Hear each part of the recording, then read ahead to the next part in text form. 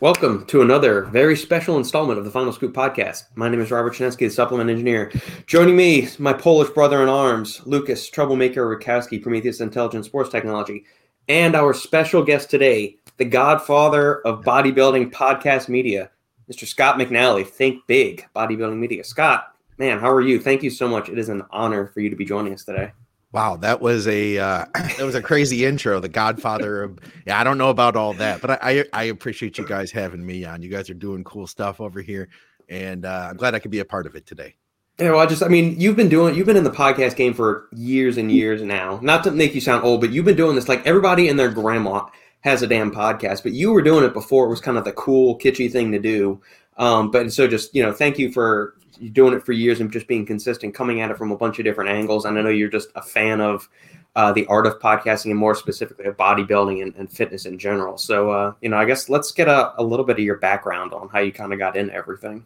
Right on. Well, I mean, to start out, and I have to tell you too, like right after we were like getting ready to start, I was like, oh man, I want some tea right now. So I just texted my fiance, and she shall be bringing me tea in just a moment. So I just want to prepare you guys that I shall have an interruption, and maybe you guys will get a chance to meet Victoria. She's pretty cool. Special delivery. Yes.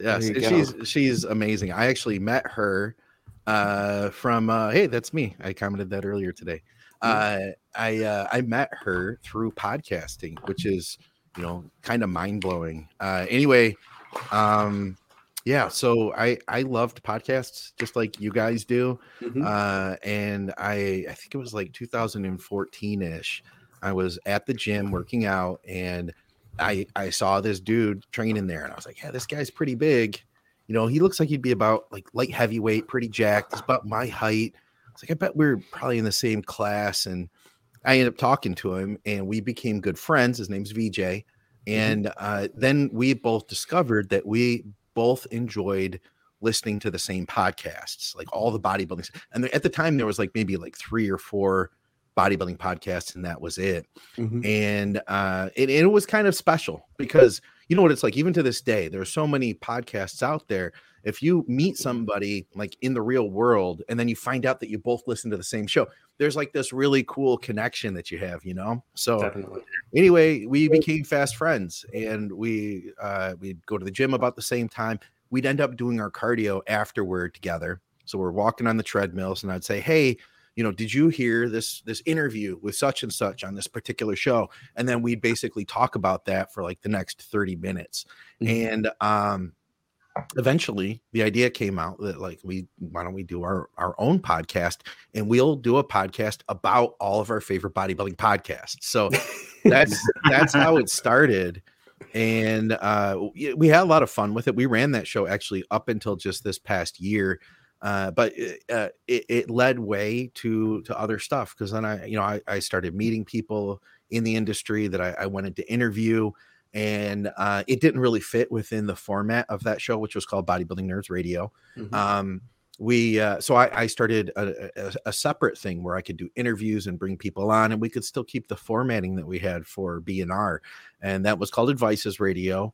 And then that continued to grow, and I started bringing other people into the network and producing shows for them, or, basically a lot of what I still do today is, I don't really share as much as I could about the things that I know. I'm a coach by trade in bodybuilding, but I try to give the platform to other people. I try to facilitate to bring other voices on, so that, our channel that we have now, Think Big Bodybuilding Media, my goal is to try to bring on perspectives. There's no single one answer for everything.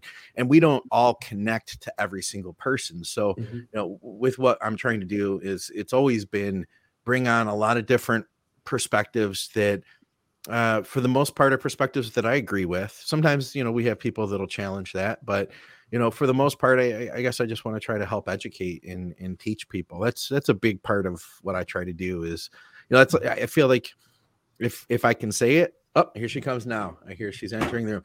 This is researcher Victoria Felker is bringing me my tea now. And I met Victoria. Thank you very much.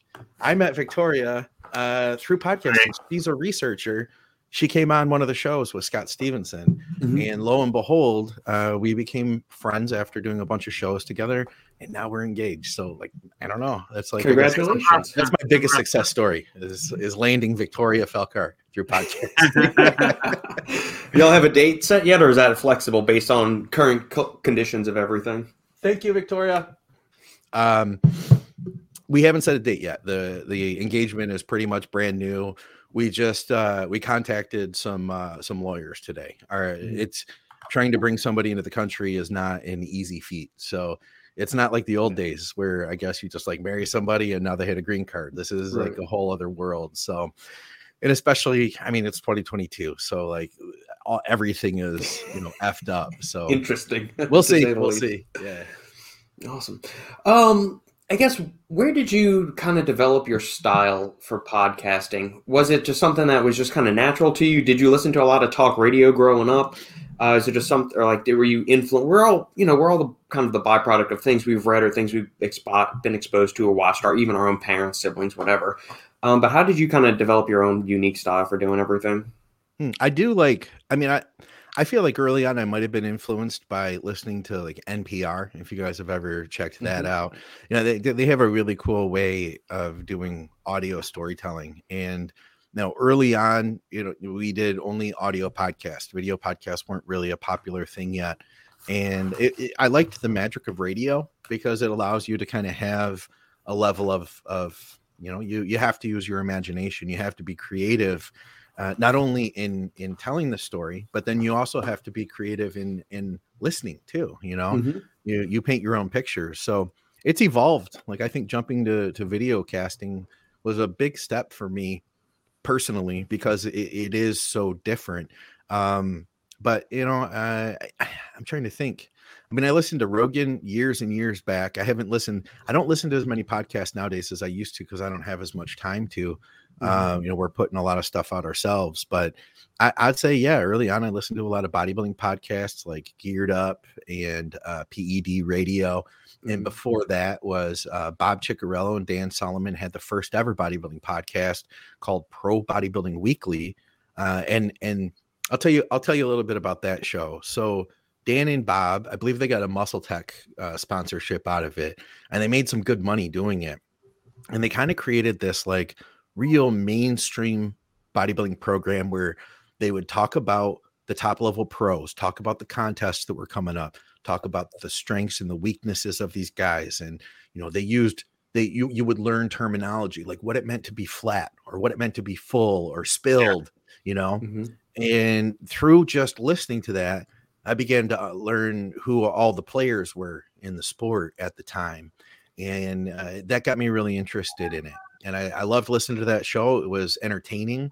At the same time, I was learning about the sport and I was getting to know these personalities. And then from there, Heavy Muscle Radio came out with Dave Palumbo, and he still does that show. It's different now. But back in the day, that was some of the best bodybuilding podcasting I'd ever heard. So I feel like I was inspired by that stuff for sure. And I did take aspects of those shows that, subconsciously that I wanted to continue bringing, in my own podcasts. But I guess that's the best answer I have is the style. It's just evolved, over time. I just try to listen to the message I'm delivering and then see how I want to improve that, as I go. So it's been, trial and error, I guess, to build it, if that makes sense. Yeah, absolutely. Lucas, you got a question? Yeah, I just wanted to say that, you're basically giving a platform for your, let's say, followers and viewers, just to give the perspective, just to introduce, let's say, Ron, Dusty, and other guys to basically to the world and just showcase not only their skills, but also from the coaching perspective and so on, right? Yeah, absolutely. One thing I've got a question for you, Scott, that I've always kind of been interested on is, so you've lined up with sponsors for Think Big. So you've got the True Nutrition sponsor and you've got a couple of other ones. One thing I've always been hesitant about with doing a sponsorship for a show is you kind of attached yourself to say, and I know, Dante and True Nutrition have been around for a long time. They're on the up and up. But do you ever worry about it maybe impugning your credibility or your unbiased nature to deliver just kind of like the most honest information possible by aligning yourself with various brands, whether it's in sports nutrition or other avenues? Well, I guess at the end of the day, podcasting is for me a business. Mm-hmm. So it's something that I, need to create some sort of revenue from. I could make more money than I do by taking more sponsorships than I have, but I've aligned myself with people that I believe in mm-hmm. Companies that I would suggest, like you mentioned, True Nutrition. As a coach, I had suggested True Nutrition to my clients and my athletes anyway, and I had used them myself for like all of my preps. Yeah. So it just made sense. Yeah. But then, it isn't, I guess it isn't an issue if you believe in the companies and the products that you're standing behind. It would be an issue for sure if you didn't believe in it. And I have run into companies where it's like, hey, this product just doesn't, I've tried it even, and I've wanted it to work, and it just didn't seem like a good fit. And the worst experience I ever had with that was telling the public, hey, this guy approached me and I'm trying this stuff and I'm giving it to my friends and they're trying this stuff, and I can't wait to give you our feedback. And at the end of this, I'm seeing is going to be this paycheck that we're going to continue to get on a monthly basis. And I wasn't happy with the product. And so not only did I have to not take the money, but I also, then I had people saying like, what did you think? What did you think? And I had to, tell them I wasn't really happy with it. And it was just my experience. But, I hate to take business away from anybody else. And then I question myself too. Like, is it just me? Was it just me? And, but that's all I can do. I can share what I think is right. And then, at the end of the day, the listener still has the option to make their own decisions. I never want to make any decisions for anybody. I'd like to encourage people to think, and if they want to listen to me, that's freaking awesome. And if they choose to go a different direction, that's awesome too. I'm really grateful that they took the time to consider it. You think it's better to collaborate with brands that are more related to fitness industry than outside? That's a good question, man. I think if it makes sense, you just have to go with companies that would make sense. If there's a company that wasn't fitness related and they made sense to work with you, then I say go for it. I'm trying to think of something offhand, like Manscaped would be an example. And we're not affiliated with them at this time, but bodybuilders, they're going to want to shave, so there you go. But really anything, I don't care what it is. If it's something that would kind of jive with your crowd or something that your crowd could find useful, then, I'd say go for it, man. And hey, if you could be creative and find something, outside of the norm, then more power to you. Right. Yeah, absolutely. Along the lines of supplements, you work with guys that are predominantly as a coach on the enhanced side or the natural side, or kind of a combination of both? It's a combo of the both. Yeah. I'd say that, yeah, I think that because of probably some of my reputation in sharing education about PEDs, I do get people coming to me about that stuff. And, I'll do consultations, like 1 hour consultations or long-term coaching with people on that level.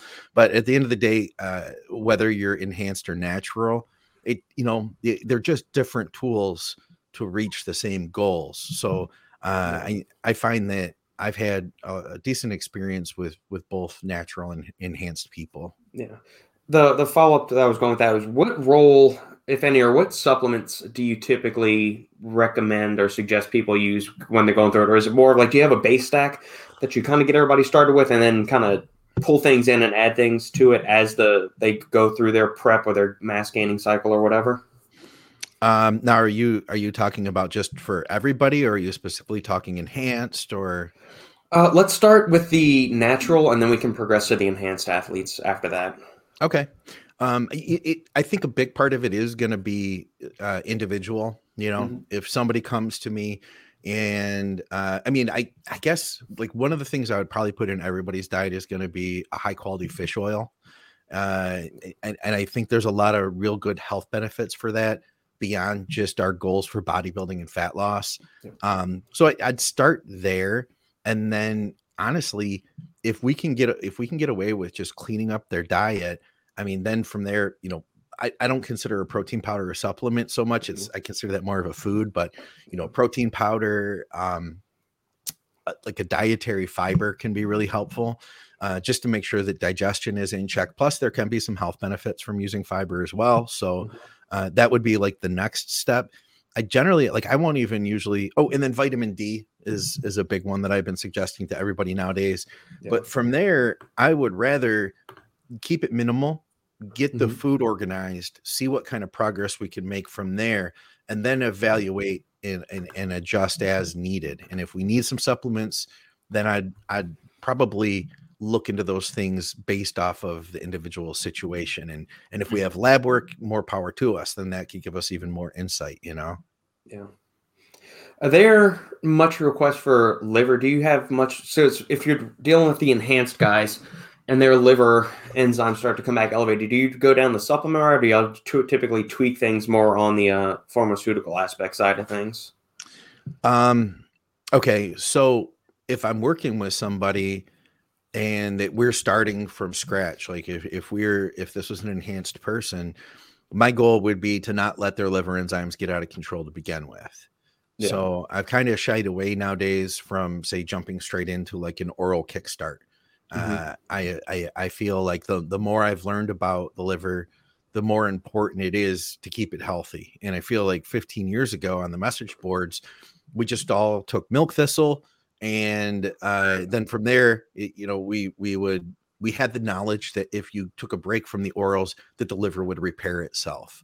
And nowadays I just feel like, man, if we can avoid that stuff, then let's avoid it. And maybe a little bit of D-ball here and there in the off season, and then maybe some hardeners at the end of a prep. But I think first and foremost, my goal would be to not push things that would be extremely stressful on the liver, so that we don't get into a bad situation to begin with. Then if we did, then, you know, it would probably be a combination of A, pulling back on whatever was causing the liver impact, and then B, supplementation to try to correct that, and then time, you know?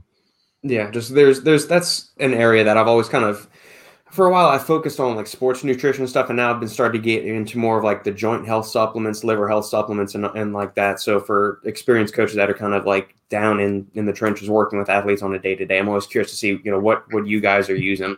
So you mentioned milk thistle, like turmeric's got some really cool liver benefits going on, glutathione or, you know, N-acetylcysteine, and there's a bunch of other stuff. Reishi mushroom's another one that's kind of cool. So it's always curious to get you know, some other input just to see what you guys are doing. Yeah, milk thistle is probably not like my heavy hitter. You know, I would say I'm a fan of NAC. That'd be one of the directions I go. And I do like curcumin, like the Super Bio curcumin, I think is great stuff. And that's something now, like earlier when I was saying it depends on the situation, those are things that I might consider, hey, let's do this, depending on what the situation was.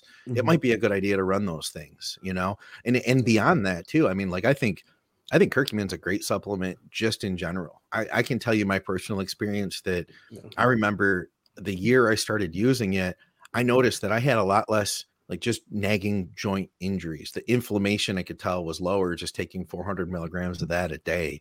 I've seen people improve their cholesterol values on it. You know, there's a lot of really cool stuff that it could do. So I think that's a great health supplement. At the same time, when I start someone's plan, I don't ever say like, hey, you need to be taking curcumin just out the gate. Everybody does. You know what I mean? Interesting. Lucas, you got anything? So I just want to ask, you basically have like an individual approach. So if someone comes to you directly and he's, for example, provides you the blood work, or like, you know, he asks you what type of like supplements takes, you basically don't like say, oh, I have this general approach just to give him like a list of supplements. No, you basically like, based on what he's telling you or she's telling you, you make your like adjustments, and based on that, you know, you put your references, correct? Yeah, absolutely, man. And I think further, you know, I think that sometimes when people come to a coach and just people in bodybuilding in general, they want to know, like, there's people out there, a lot of people, and I feel like I was this way once, where you want like all the secrets. You want to take all the supplements. Mm-hmm. You know, you want everything to be like this totally optimized picture, when in the reality is that the basics and the foundations, as my friend Dave Kalick would say, they're not sexy. It's not sexy at all. You know, and to really reach your goals, it's not going to be nearly as complex as sometimes we might think it is. And it doesn't have to be. You know, it's just putting in the hard work and following a plan. And if that doesn't work, then we have to figure out why. And sometimes that does require, you know, taking supplements or changing the nutrition, or, you know, pushing harder. But yeah, it's not something I would put in out the gate for sure. Yeah. Well put. Transitioning back to podcast hostings, you've got your regular slate of shows that you'll do with the typical, like, between Dr. Scott with Muscle Minds, Dusty and Ron, and you know, every now and then you'll have guests on there. And one thing I'm curious about, just from like the hosting side, let's say you've amassed a certain amount of knowledge in your days as, you know, a coach, just a student of the sport of nutrition in general, and you may have gotten your mindset around, you know, a certain topic, a certain ingredient, a certain pharmaceutical, whatever. And you have a guest on the show and they say something that is almost not completely batshit crazy, but kind of out the left field, to where, you know, they're verging in something wrong. In their hosting duties, do you kind of just let them say their piece and let the audience decide? Do you ever kind of want to chime in and say, I don't know if I agree with that? Or, you know, do you ever just call them flat out and say, dude, you're wrong? There's been a few times like that. It's rare ever. Yeah. I guess I just want to make sure that I used to feel like early on, it was my duty to make sure that, like, the guest, that the audience was protected, that you're not getting, you know, bad information. And I still feel that way, but I also have to tell myself that, you know, everybody's has the right to their own opinions. And I think, and everybody has the right to figure things out and make their own decisions. And I don't think it's a bad idea for people to hear things, you know. It's not a bad thing for somebody to say something on a program that I disagree with. You know what I mean? Yeah. At the same time, I don't think it has to be in argument. Like, it doesn't have to be drama. You know what I mean? I think that a big part of what people can get sucked into, especially with YouTube, is like creating drama. You know, that if you disagree with somebody, that we have to have a debate over it, and one person has to win. Right. And the reality is, I feel like, you know, our society today is just so wrapped up with like the dopamine hits that we get from seeing confrontational crap, you know, on the internet. And, you know, people enjoy the drama. And guess what? If you get involved in it, your channel's going to grow too. So there's an allure to that. But, you know, at the end of the day, I've mentioned before, I think, you know, rest in peace, John Meadows did such a fantastic job at getting his message out there, while not compromising, you know, his integrity at the same time. And I'm open to hear other people's ideas, even if I don't agree with them, for sure. You know, and what I'd like to be able to do, I guess, is share my thoughts on that topic in a respectful way at the same time, you know, not jump down their throat and tell them they're wrong or tell them they're stupid. Yeah. No, I think that's something just about all of us can get behind. I don't like to, that's one of the reasons I avoid social media and all of its incarnations and stuff. I mean, I just don't, I think it's too easy, especially in current social, political climates and all that stuff. It's such a cesspool. And, you know, even YouTube comment sections can get like that. Fortunately, you know, I'm not at that thing, but if like you scroll down like the Mark Bell feeds or Joe Rogan, like when Joe Rogan was on YouTube and all that stuff, I mean, it gets super, you know, just, you know, very, it's full of vitriol and hate and all that. Just, let's just have, you know, let's put out good information that people can enjoy, and then, you know, send off a little like bell in their minds that makes them want to think and then go down the wormhole of something. Yeah. I remember when the message boards first came out, well, when I first discovered the message boards, I should say. Mm-hmm. And I remember thinking that this is amazing, that this gives us an opportunity where we can all get together, we can share our progress and our insights, and we can all learn from one another. And then I realized that like everybody was there just to rip on everybody else. And I was like, oh my God, this is, everybody's scared to post progress pictures back then and, and really share their ideas. And some of the older guys, I think, are still scarred by that. Like they're afraid to speak publicly unless they can say their piece in a way that will have them completely 100% covered. It's a shame, man. But yeah, I try to stay away from that stuff too, I guess. Yeah. This is something you brought up, the forums. This is something Lucas and I have touched on because we were both active on the forums. Me so back that it was mostly like the bodybuilding.com forums and Anabolic Minds to a lesser extent.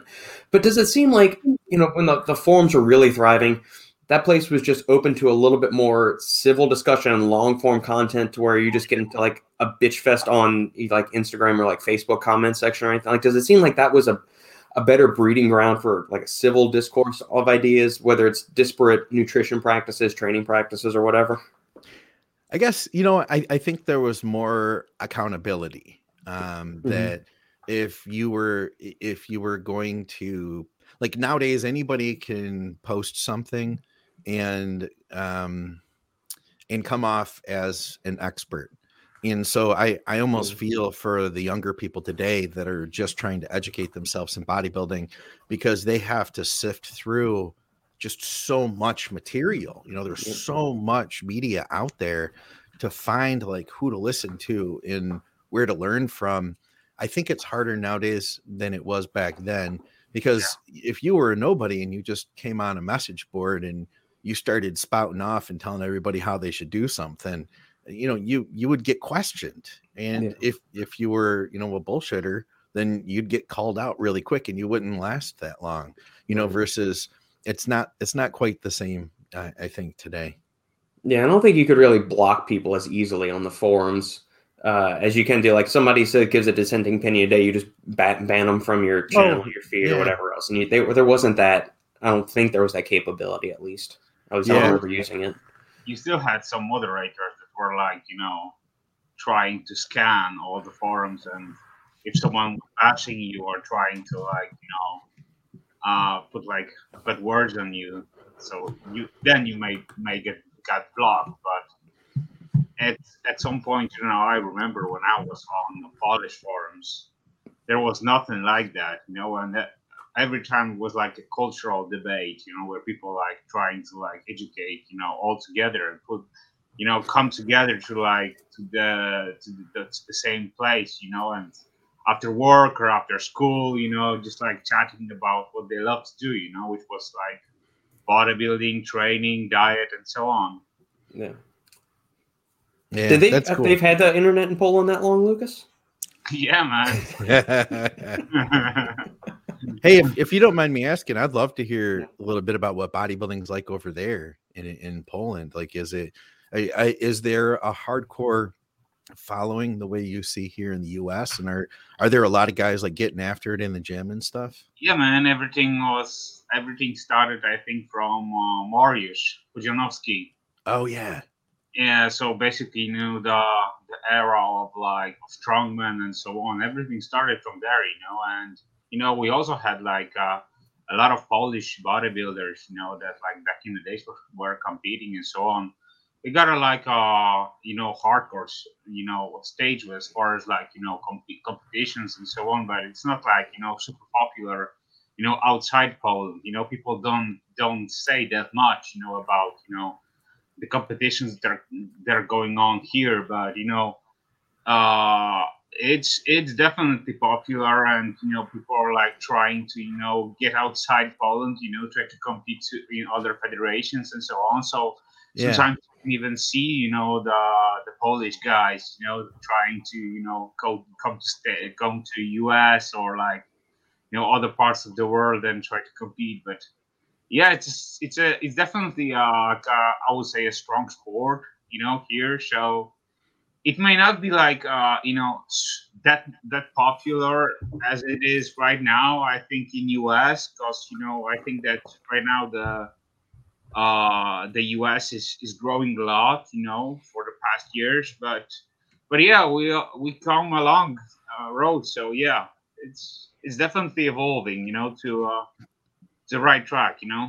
That's cool. Because I'll tell you what, man, I feel like the Polish bodybuilders that I've known have all been really thick dudes, like real thick dudes that get really nasty peeled, You know why? Why is that? Potatoes. That's the answer, huh? You also have all the good secret like Soviet era shit back in your bathtubs down there. That's what y'all got brewing, Lucas. Potatoes, Polish kielbasa, pierogi, those kind of. Oh man, dude, we have a big Polish community here in the Detroit area, and we have pierogies, like all sorts of them, man. Those are amazing. I could probably start bulking, gain 10 pounds quickly if I were to head out and get some pierogies. Those things are so good. Man. Oh yeah, man. If you try the Polish food, you're definitely gonna bulk on the right track, So yeah, man. You mentioned at the outset, like there's you recently got engaged. Are there plans for competing anytime in the near future, Scott? I got sick last year. I caught the bug that everybody's caught now. I feel like honestly in the last 3 weeks, like at least 30% of my clients have caught it. Mm-hmm. The new version doesn't seem to be quite as intense as the old version, so that's a good thing. Yeah. But I nearly died, basically. I was hospitalized, pneumonia, all of that. And what really irks me is that I had figured out some cool stuff with training. That I guess the cool thing about bodybuilding is that you can do it for years and still discover new things. Yeah. And at the beginning of the shutdown, I had built my own home gym, and I was lucky enough to have the resources to get some really cool commercial equipment. And I put a lot of work into finding all this stuff and putting it all together. Mm-hmm. And my perspective on training changed. Like I didn't realize it, but I had this certain amount of like self-consciousness in the gym that I didn't realize I had. You know what I'm talking about? Like how even if you're comfortable with pulling your phone out and shooting a video, you still like in the back of my head, I have this thing in my head where I'd be like, oh, these people think I'm a douchebag, but whatever, I'm going to do it, Yeah. Well, I started shooting my lifts, and one of the first exercises that I shot, the reason I shot it was that so I could make an Instagram video. Mm-hmm. And I looked at it and I was like, you know what? My form wasn't as good as I thought it was, when I was actually in the moment of the set. Yeah. So I started shooting a lot of my sets, and I ended up using the camera I podcast with, like really cool, DSLR, and just had it sitting on the tripod out there in the gym in my basement. And whenever I was going to do a top set, I just hit the record button, and I started getting really comfortable with then reviewing the tape, which isn't something I had really done before. Like I'd shot videos before and posted them, and I'd of course see what I did. But this time I was really looking at that as the way that like any sport would look at the tapes. Like football players, they're going to watch their plays afterward. Mm-hmm. And I started getting better, and I learned, I fell in love with progression. I never saw myself as being an extremely strong person, but I got my strongest in my 40s. And part of that was through talking to people that I respected that were stronger than me, like guys that, I looked up to, and I got some good tips on improving my technique and some key exercises. And I got to the strongest I'd ever been in my life. And I started making some really good progress. And I said to myself, I'll compete again if I feel comfortable to the point where like I've reached a new body size. Like I had been as big as I was in the past, but not at the condition I was. And I thought to myself, what, if I could put on another 10 pounds through this process, then maybe I'll consider competing. But then as that happened, then I ended up getting sick and I lost 40 pounds. So I've gained some of it back, but it's now my recovery has been a whole other story. And for a long time, it was difficult. Like, it was difficult because I felt like I might not be able to keep bodybuilding in my life anymore. And that was terrifying because, like, that's what I do. I'm a coach, and I'm on social media, and I'm on, podcasts. And who am I if I can't do this anymore? Like, I really had a crisis. And, I came to terms with that to an extent. But then I think just in the last several months, I've been really trying to figure out how I can get back. And it's been a perspective change that I've really had. My issue is my lungs. And so one of my favorite exercises being squats, I couldn't squat at all. I'd do a couple reps and then I'd feel like I was being suffocated. So I felt defeated, but now my approach is to look at it almost like when I've hurt my back or you hurt your knee. How can I work around this? And it's a challenge I've never had to deal with before, because we've all hurt something. We've all, either tore a muscle or hurt a joint, and you can still figure out how to train around that. But when you can't breathe, it's like you can't push through anything. So figuring out how to push through has been a process of its own, and figuring out how to deal with some of the other issue is that after I have a really good workout, the next day I get sore and I deal with a lot of brain fog, and it's hard to focus and concentrate it's hard to like get into a groove and stay there. I'll get into a groove and then I get knocked out of it. Anyway, this whole phase right now is about trying to figure out how to get back to being my strongest and to still perform at my best, because at the end of the day, I love bodybuilding. Like, I absolutely love it. And all I really want to be able to do is perform my best that I can in the gym and be able to progress. And if I can do those things, then I can improve. And if I can improve, then to me, it would be worth competing again. At the moment, I can't see that happening. I can't see competing because there are other steps that I need to achieve first. But the way I see competing is it's the end. It's a side effect instead of the goal. I think that a lot of times younger people today get involved with the sport because they want to compete, and they start from scratch with the goal in mind of that I want to be a competitor. And I think that can be a tough route to go. I think if you can approach it by loving the sport and being your best at it, then being a competitor will be a side effect to that.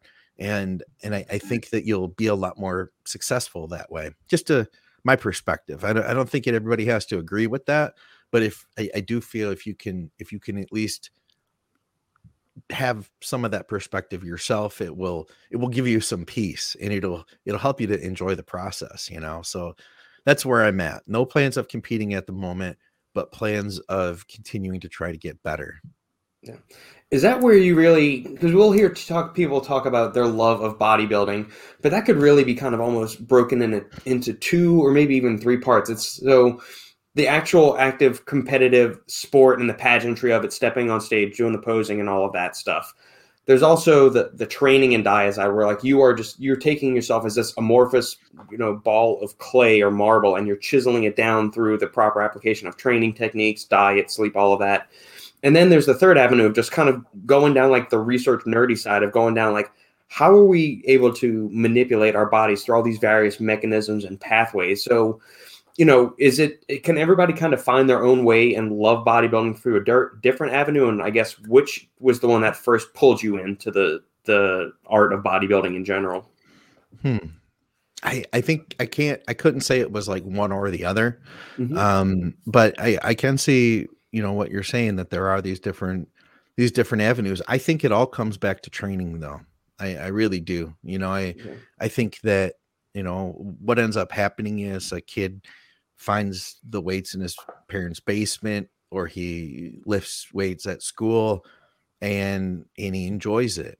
And then he gets the idea in his head that he wants to be stronger, and he starts to pursue that.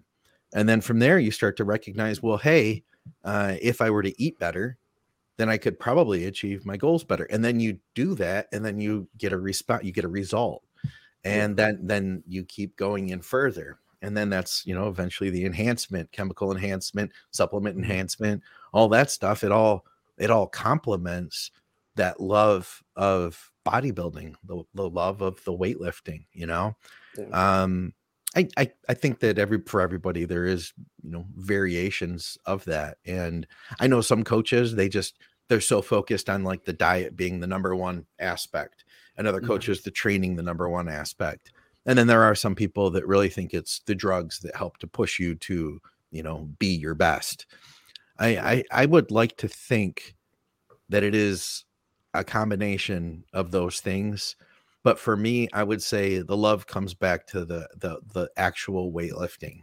That's what gives me the joy, and that's what gives me the excitement to continue doing this. And it's a day-to-day thing. Like I'll lift weights, I feel accomplished, I get all those great endorphins kicking, and the rest of my day is a little bit better. You know what I mean?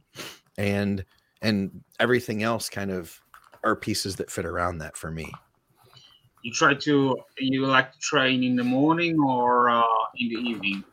I'm like a mid-afternoon guy. I like about like 1 or 2 o'clock in the afternoon. I've had a few meals in me, still have a lot of energy left for the day. But that's my ideal. But I could get used to training at any time. How about you guys? I've run the gamut over the years. I I grew up with the Taekwondo background, and our sessions were always when I was after elementary or high school or whatever. So it was always, 5 o'clock, 6 o'clock, 7 o'clock at night. Then when I started getting really serious into resistance training, I was commuting 45 minutes to go to my engineering job. And so I would wake up at 4:30 or 5 o'clock in the morning, hit my training session, and then go to work. And then I flip that around to where I just get in the office early, finish my 9 or 10 hours, and come home and train at 4 or 5 o'clock in the afternoon. And now that I work from home, it's kind of whenever I feel like it, but more often than not, it's around 11 o'clock, 10:30, 11 o'clock in the morning. Okay, nice. Yeah, that's a good place to be. So how many meals do you get in by the time you train then? Currently it's 2 meals. Before, like when I was doing the early morning stuff, it was wake up, take a serving of pre-workout. Actually, this is before I even knew what the hell a pre-workout was. It was wake up and then just go jump right into the training session. And then I got into the kind of the whole intermittent fasting thing for a little while, and I'm not naturally hungry by nature. Like I have to go and wake up and go on like a 30-minute walk in the morning when I wake up just to try and get me kind of hungry, because I could go the whole day and not really get hungry until 2 o'clock. So getting up and doing a little walk around the neighborhood, even when it's 30 degrees this morning, like it was, that helps kind of like spike my hunger up to where it forces me to want to eat something. So typically 2 meals before I go and train. That's what I like too. What about you, Lucas? I like to train fasted. Do you really? You're one of those guys. Yeah, I'm one of those guys, but it's not like super intentional, It's basically, I'm just like Robert. I'm not that hungry. Plus, my job is that most of my time on my computer or on my phone, because I'm working for like a supplement distributor. So we distribute the supplements around Europe and so on. So I need to be like available basically 24/7. Sometimes, cool. Sometimes even more, because you get a phone calls even around like 11 or 12 at night. Yeah, that's crazy. It's cool that you have the option though to be able to kind of set it up. If you enjoy training in the morning, you can do it. But that's got to be stressful at the same time. Yeah. That's why I like to like schedule all my workouts, straight in the morning. That's why I asked you what time do you train, because for me it's like, when I wake up, I take my pre-workout, go straight to the gym, and after that, I'm like wired through the entire day, I'm energized, I can like, crush the walls, and crush up some sales. So yeah, that's my thing, The caveat he's leaving out, Scott, is that his pre-workout is like minimum 500 milligrams of caffeine. Oh God. That's hardcore, man. I've got to edit a podcast in the morning. So that's why like my first early morning stuff, I kind of like get my coffee and then I sit at the computer and I get a podcast edited. And then if I have like competitors that are competing soon, they'll check in quick, like every morning. And so then I just kind of look them over, make sure everything's going right. And then, get on with my day do anything I got to do, get some shows recorded or whatever. And then I train after that. And then after that, then I get back down to like the rest of my stuff, general nutrition. Do you try to take a lot of clients, or you try to like be have like a limited number of people that you train? I used to train more. I used to have about twice as many clients as I do now, but I used to also only communicate with people on email, and I just focused on nutrition only. And now I focus on training and nutrition, and I have people texting me. I use WhatsApp to be able to communicate with everybody. So there's a lot more interaction, and I think the work I do is a lot more detailed than it used to be. So I can only handle, what I'm finding is about half as many people as when it was just like straight nutrition. Here's your check-in, check back in 5 days or whatever the time frame was we needed, And I used to do a lot more like general people would just be like every 7 days, check back in every 7 days. But now it's like, hey, we're doing this carb cycle and I want to see what you look like at your most depleted. So check back in 2 days or 3 days, something like that. Yeah. Along the lines of coaching, there was some potential issues that came up with diuretics use. And I know y'all like kind of cover that a little bit on your network of podcasts. Do you, with your clients, is there ever any concerns? Do they raise, like when all of that started coming out about some of the deaths and stuff that were going on in bodybuilding, does that kind of make them pause the brakes and say, hey, just like a gut check to you to make sure like I'm doing everything that I can in my power to ensure like the health and safety of my clients, and I know everything is kind of on the up and up? I think this past year was really interesting in bodybuilding. And when I say interesting, I don't mean in a good way. We had a lot of health problems, we had a number of deaths that happened. And I think that it had scared a lot of people, because I had clients that, kind of, talk to me about like kind of thinking about their goals, which I think is a smart thing to do. And then I had a slew of our podcast followers that started asking more questions about health. And, to me, being around for quite I guess at this point I can say I've been around for a while with bodybuilding. It's like these, we had some worst case scenarios this year, but we've always had that. And those risks are always there.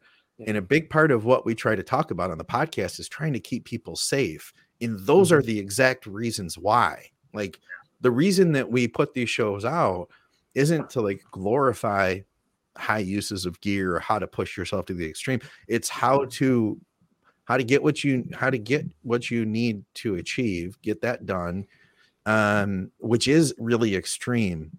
And at the same time, understanding that what you're doing is extreme and it is taking risks. So how can we minimize some of those risks? So, everybody that I podcast with will promote, use the least amount of anything. And that goes across the board with, supplements, drugs, cardio, whatever it is, use the least amount you can use to get the goal that you need. Right. But it was interesting because I do feel like there were more people that became aware this year of their own mortality. Yeah. And they started looking at, how could bodybuilding affect that? At the end of the day, most people who are listening to the podcasts, they're not making a living off of bodybuilding. And right. Even if you are, does that mean that you want to cut years off of your life, decades off of your life? Where everybody's got to come to their own conclusion on, the risks that they're willing to take. But at the same time, I think it's important to have to be aware of that stuff. You know what I mean? It's, I think that when you aren't faced with these tragedies like we've had, then it's easy to think that it could happen to somebody else. Like, I don't know. I remember when I was a teenager, we got our house burglarized, and I had that feeling of like, I can't believe this happened to us. Like, I could see it happen to other people. I know it happens, but I was like shocked that it could have happened to us. And I think that a lot of people had a similar response to a lot of the tragedies that have happened in this past year. That some of that stuff hit close to home, especially the way, the world works in bodybuilding nowadays. You could plug in and watch John Meadows on your TV or your phone every day, and I know what it's like. Like I said, I grew up in bodybuilding, listening to podcasts, and the connection that you form to the hosts of the shows, the people on the videos, like you feel like these people are your friends. Yeah. And, when one of these people passes away, man, it hurts just like it really was your friend. So it's a tragedy. I just hope that people can learn from that and that people can think a little bit more.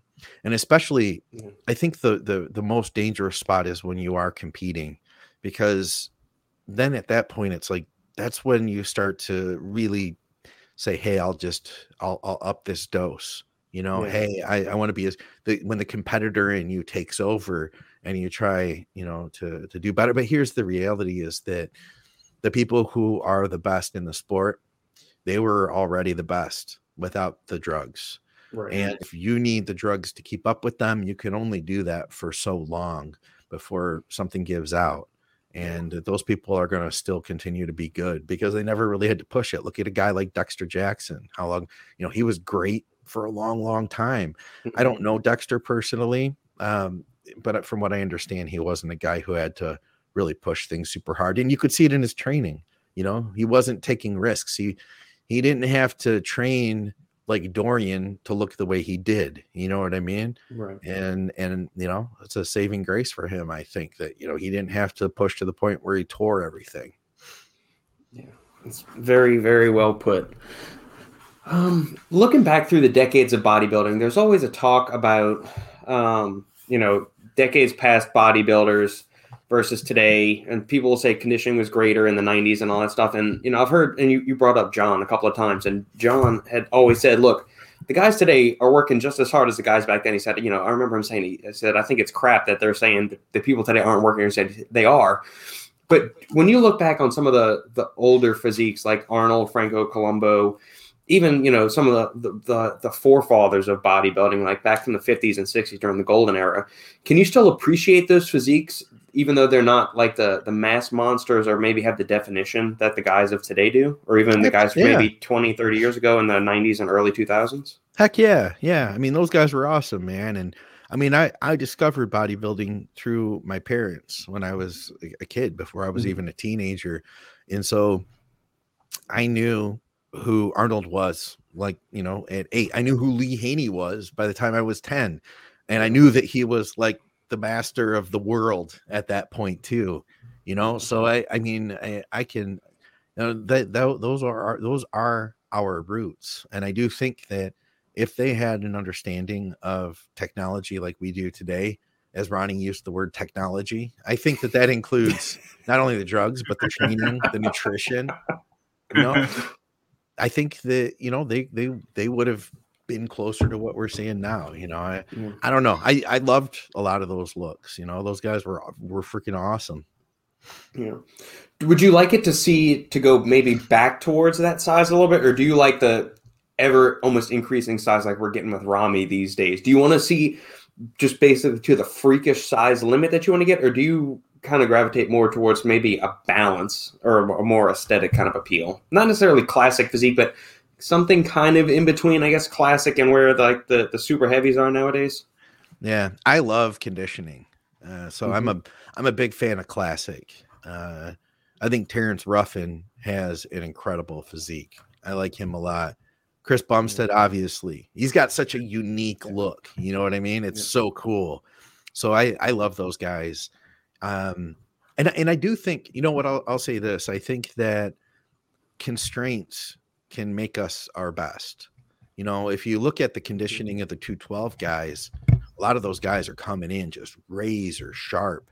And then that's because they have to make that weight. And I think that if you don't have constraints, then there is no limit. Then you end up like I didn't think, like, personally, that past year's look of Ramy was like his best look. Was he able to was he good enough to win? Obviously he did. But I like to see, I guess when I say balance, I want to see somebody as big as they should be for their individual size, but at the same time, absolutely peeled. Like, obviously, I want to see a bigger Rami than I want to see a bigger Brandon Curry. You know what I mean? Like, Rami's size, he should be bigger. I don't think that Brandon needs to match that to beat him, but you know, to both be their best, they both need to be absolutely peeled too. So, man, it's a tough balance to be like, man, I remember I was my best in 2000 and I think 11-ish or so as a middleweight. And then to beat that conditioning took me like 4 or 5 more years to get back to that again. Cause it was like, man, it's hard to be your best. And these guys are doing it year after year. It's cool to see.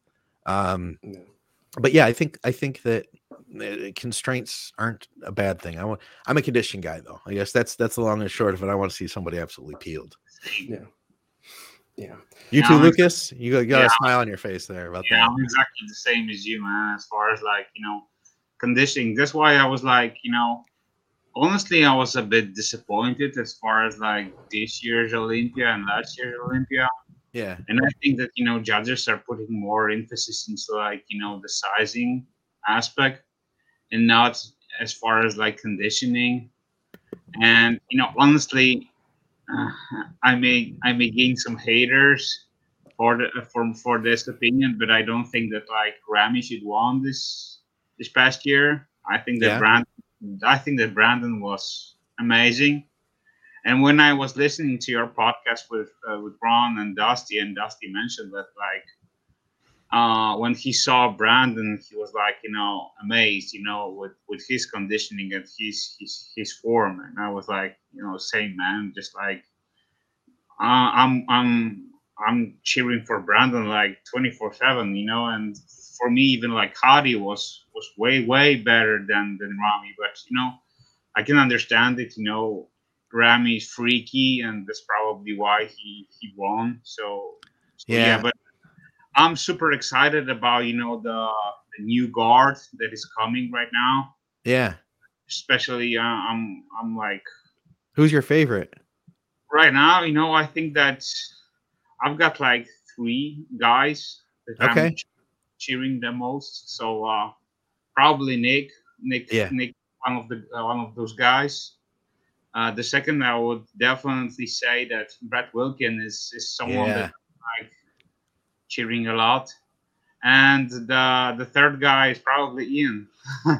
Yeah, those are 3 great bodybuilders, that's for sure. If I had to pick one out of the 3, I'd say Brett's my dude too. He's awesome, and but you can't take away from either of those guys. Ian and Nick are freaking amazing as well. Yeah. Do you think it's at least 3 to 5 years before any of them supplant Rami or Hadi as the top? Man, I don't know. I feel like Brett came on so strong, and this is me as a fan, like a fan of Brett. It's like he came on so strong. I'll be curious to see what he does in the next. I couldn't see him being Mr. Olympia next year, but I'd be curious to see where he's at I'd be curious to see what happened this following year and the year after that, and that'll tell us a lot more. I like Ian a lot. I don't know if he has the structure to be Mr. Olympia. And when I say that, I just feel like I think he might get exposed by some other guys on structure. I don't know. I could be wrong. And I don't know about Nick. I mean, guy's brand new. He's so young. And he's an absolute, like all 3 of those guys, they're absolute freaks.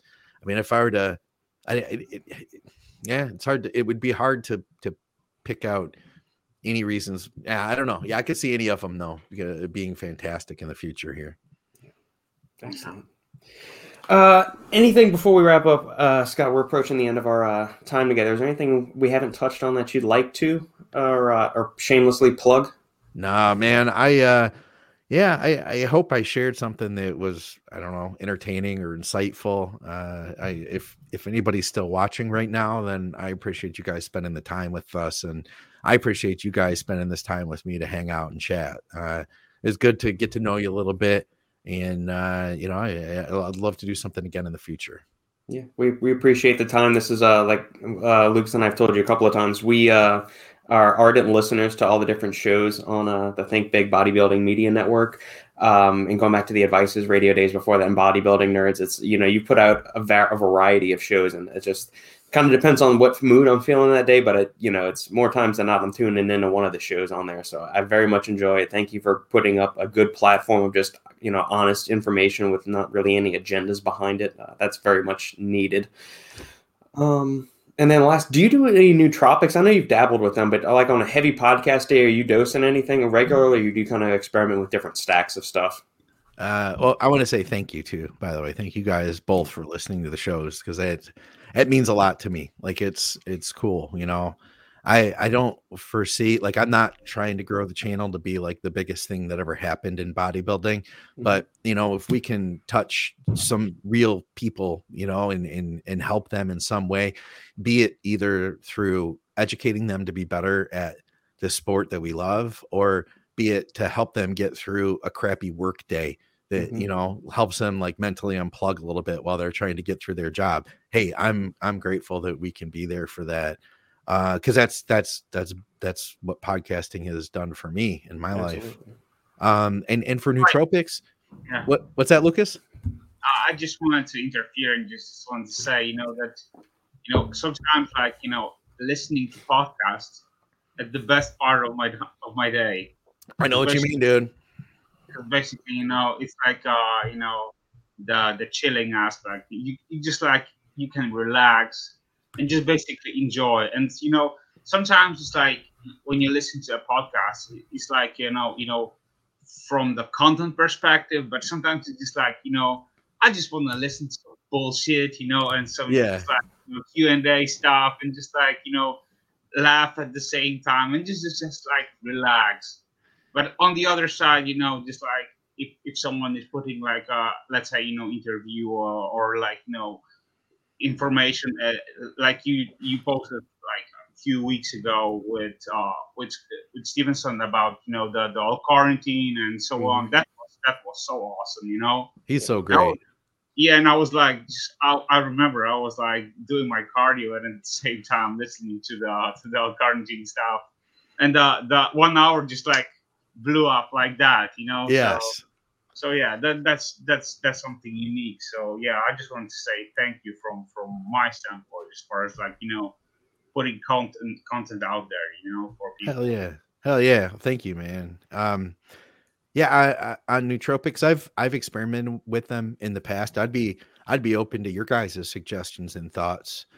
I have this issue. This is me personally, but I think, and I got some genetic testing done. I haven't gotten the results back yet, but I think I have something weird in my cytokines. Like I think in the P450 pathway is what I kind of learned may be the cause, that I don't break things down as well as other people. So yeah, so I'm one of those people that with like, you've heard of some people that have a bad reaction to yohimbine. I'm one of those people. Like, I'll take, I'll have a bikini competitor, and that we're supposed to be taking like, 5 milligrams. And she's like, oh yeah, I'm taking 15. I'm like, what? She's like, yeah, I'm fine.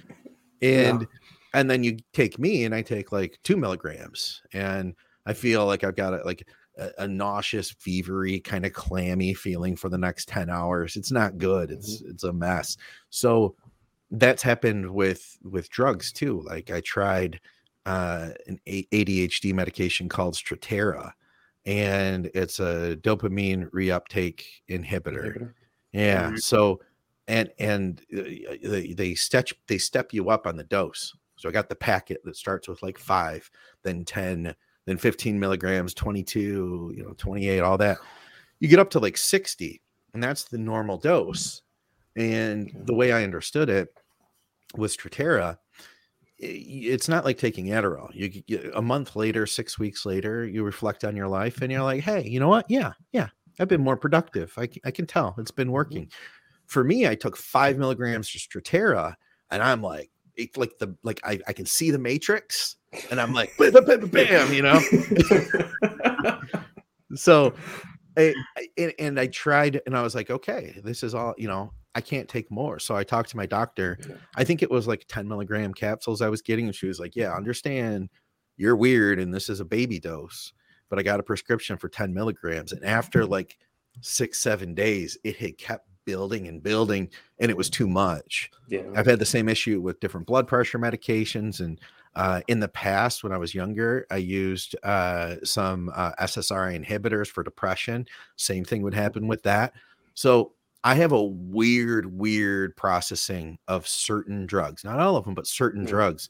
And so for that reason, I've had some odd issues with nootropics. And then I've had some that work really well. We were sponsored by a nootropics company for a while. I don't think that they're in business anymore. I haven't seen them around, but I've experimented with like Huperzine A and Alpha GPC. I've found now I'm using L-carnitine injectable as a nootropic. That's kind of like part of my post virus stack. So I found that helps. I mentioned the brain fog. I'm using that on a consistent basis, and that seems to be helping me with my like cognitive function on those days that I would normally be feeling foggy. Huperzine A, I like that one a lot. What do you guys have to say about this stuff? I'd be curious to know your thoughts. One thing that just immediately jumped to mind. So if it seems like, just from your end, if it seems like your body's slow to break down stuff, instead of taking stuff that's preventing the body from breaking down things further, so like the dopamine reuptake inhibitor or the SSRI, the selective serotonin reuptake inhibitor, what about attacking from like the other end of the pipeline? So, instead of delaying the finished product from slowing that from breaking it down or, being reabsorbed, what if you just fed more of like the precursors and the substrates into the system? And maybe that might be a little bit better to where you're going to supply more of the raw materials, and then it can kind of just, build up naturally and be produced naturally. And then since it might be a little slower to degrade in your body, maybe that'll help give it a little bit more even feel. I almost wonder. It just be a very interesting case study to mess with you with a couple of different things. That's what it just kind of going through my brain. Yeah. What would be your suggestions in that department? Maybe I'll explore them. Alpha GPC is a great one. I also like CDP choline or citicholine. They're both choline donating compounds. So 600 milligrams of alpha GPC or between 250 and 500 milligrams of citicholine or CDP choline. You can start on the lower end. That one I find has a little bit more of like a neurocharging or like a stimulating effect without being super jittery like caffeine would be. Okay. I love that. Lion's mane just for general cognitive health because that ramps up some of the proteins in your brain. I thought about getting into that. I thought about giving that one a try. You're a fan of lion's mane, huh? Yeah, just daily administration of that is great. Have you guys both used that? Oh yeah. Yeah? Tons. What do you think, Lucas? We're big fans of mushrooms. So yeah, man, that's something that I'm taking on a daily basis, and I've noticed like tremendous results with kidding. Reishi, chaga, those kinds of things. So I would highly recommend to invest in those, but definitely, try to invest in like, high quality, extracts, body especially, not mycelium, but try to the fruiting body. Yeah, the fruiting body, yeah. Okay. And just regular L-tyrosine is also good for supporting dopamine production too. That's a great one. I love L-tyrosine. Yeah, a couple of grams of that. One anywhere between like 1 to 3 grams is kind of in the sweet spot of that. Okay. Those are a couple like the ones that immediately jump to mind. Then you can go down the rabbit hole of stuff that like just ramps up your body's ability to produce some of these neurotransmitters, stuff like Noopept or phenylpiracetam and a bunch of other stuff. But just starting with some of like the precursor stuff, kind of like you would with protein powder or individual amino acids, like essential amino acids. Yeah. But just kind of do like 1 or 2 of these and maybe try it on an empty stomach. Or since you're a fan of L-carnitine, you could do something like acetyl L-carnitine. But if you got the injectable stuff, I mean, the acetyl group lets it cross the blood-brain barrier and it'll give a little bit more of like a stimulating kind of thing to your brain, in addition to all the other, fat oxidative benefits of regular carnitine. But that's another one. It's also helps clear up some of like the tau tangles and beta amyloid plaques that can accumulate in your brain. Okay. It's cool. Those are just fun ingredients that I like. Those are kind of daily staples. And then you get into Bacopa, is one for daily health, especially for memory recall, verbal processing, stuff like that. No kidding. I don't know that one. You're speaking a language I'm not familiar with. Tell me about that one. Yeah. There's a bunch of, it's an herb been used in Ayurveda for centuries. There's a couple of different standardized extracts on the market for that. They're standardized for Bacopicides or Bacicides, depending on which one you're going for. Okay. Bacignize is the brand that I usually use, 300 milligrams of that. And this one's been studied, like a lot of these nootropics, they haven't been extensively studied in humans. But Bacopa is one of the few that really has been, especially when you take it 4, 8, 12 weeks, just take between 300 to 600 milligrams a day. Improves memory, verbal recall, number processing, and all of this kind of stuff. Been studied in young teenagers, teenagers all the way up to elderly, and it's pretty solid in terms of its benefits. No kidding, huh? Yeah. And it does a couple of things. So it'll stimulate GABA in the brain, acetylcholine. It kind of inhibits the breakdown of acetylcholine, the main learning neurotransmitter. Yeah. Modulates GABA, so it doesn't. If it's kind of like other adaptogens, where if you're feeling over excited, it'll kind of bring you back down, and if you're feeling a little flat, it'll kind of raise you up a little bit. So it can and it messes with serotonin a bit as well.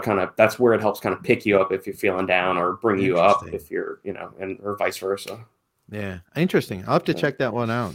I found what I've ended up having happen is like some of the stuff. I like even like the Noopept, I'll get a terrible headache from it, even at small doses. So it's like, it's been hit or miss. I'll get, some sort of side effect like that, or anxiety, edginess, stuff like that. But it is nice when you can find something that works. And I found for me with stuff like Huperzine A, almost it's like if I can use it infrequently, then I have my best result, Yeah, especially for like Huperzine, Noopept, I'd use sparingly. Yeah. That's because that's what we were talking about, like supplying the precursors versus stuff that's happening on the back end of the intermediate end. So like Noopept is ramping up acetylcholine usage in your brain, and if you don't have enough inputs in there, like enough choline in your coming in, that's where you start to get that headache or that brain fog. No kidding. Yeah. So if you do Noopept, I usually tell people to take some alpha GPC or CDP choline with it, and then that'll kind of help ameliorate those unwanted effects. Okay. Huh. So that's it. Yeah, it's kind of cool, and it's a whole rabbit hole. Like the world of nootropics is so expansive that you good luck trying to keep up with everything. And that's just, even from my end, there's always new shit coming out. It's cool. Yeah. It's cool. It's exciting to see that stuff. Yeah, absolutely. Some of it has a really nice application to bodybuilding too, and I'm seeing more and more of it show up in pre-workouts and stuff like that. No, yeah, especially since we don't have the fun stims of like DMAA, ephedrine, DMHA anymore, and all that good stuff. Yeah. I loved the DMA. That stuff was amazing. That was like, and that one worked great for me. We're talking about all these things that like don't work. Like that one, I'd take 45 to 50 milligrams, and it was like solid. And post workout, I didn't crash. That was be flying. It was awesome. Yeah. Cool. Awesome, Scott. Well, I know we started trying to wrap this up maybe 15 minutes ago. Now we went down a massive Hey, I'm learning some stuff. This part's fun to me, so I appreciate listening to you guys. Cool. Where can everybody find you if they want to hit you up for either? Are you currently taking clients if anybody wants to reach out for coaching, nutrition stuff, or anything? Sure. Yeah, I'd be interested in talking. If you were interested in coaching, hit me up at mcnallydiets@gmail.com. And the only other thing I'll plug is Think Big Bodybuilding Media. If you guys like YouTube, you can find us there. If you like listening to podcasts, iTunes or SoundCloud or whatever else, Stitcher, Spotify, go there. You'll find us. Think Big Bodybuilding Media. Awesome. I'll include links to everything in the show notes, Scott. And thank you so much for joining us, man. Have a great day, and keep up the great work. Cool. It was great to get to hang out with you guys and meet you both here. I'll say kind of in person, and get to talk. I really appreciate it. All right. Thanks a lot, Scott.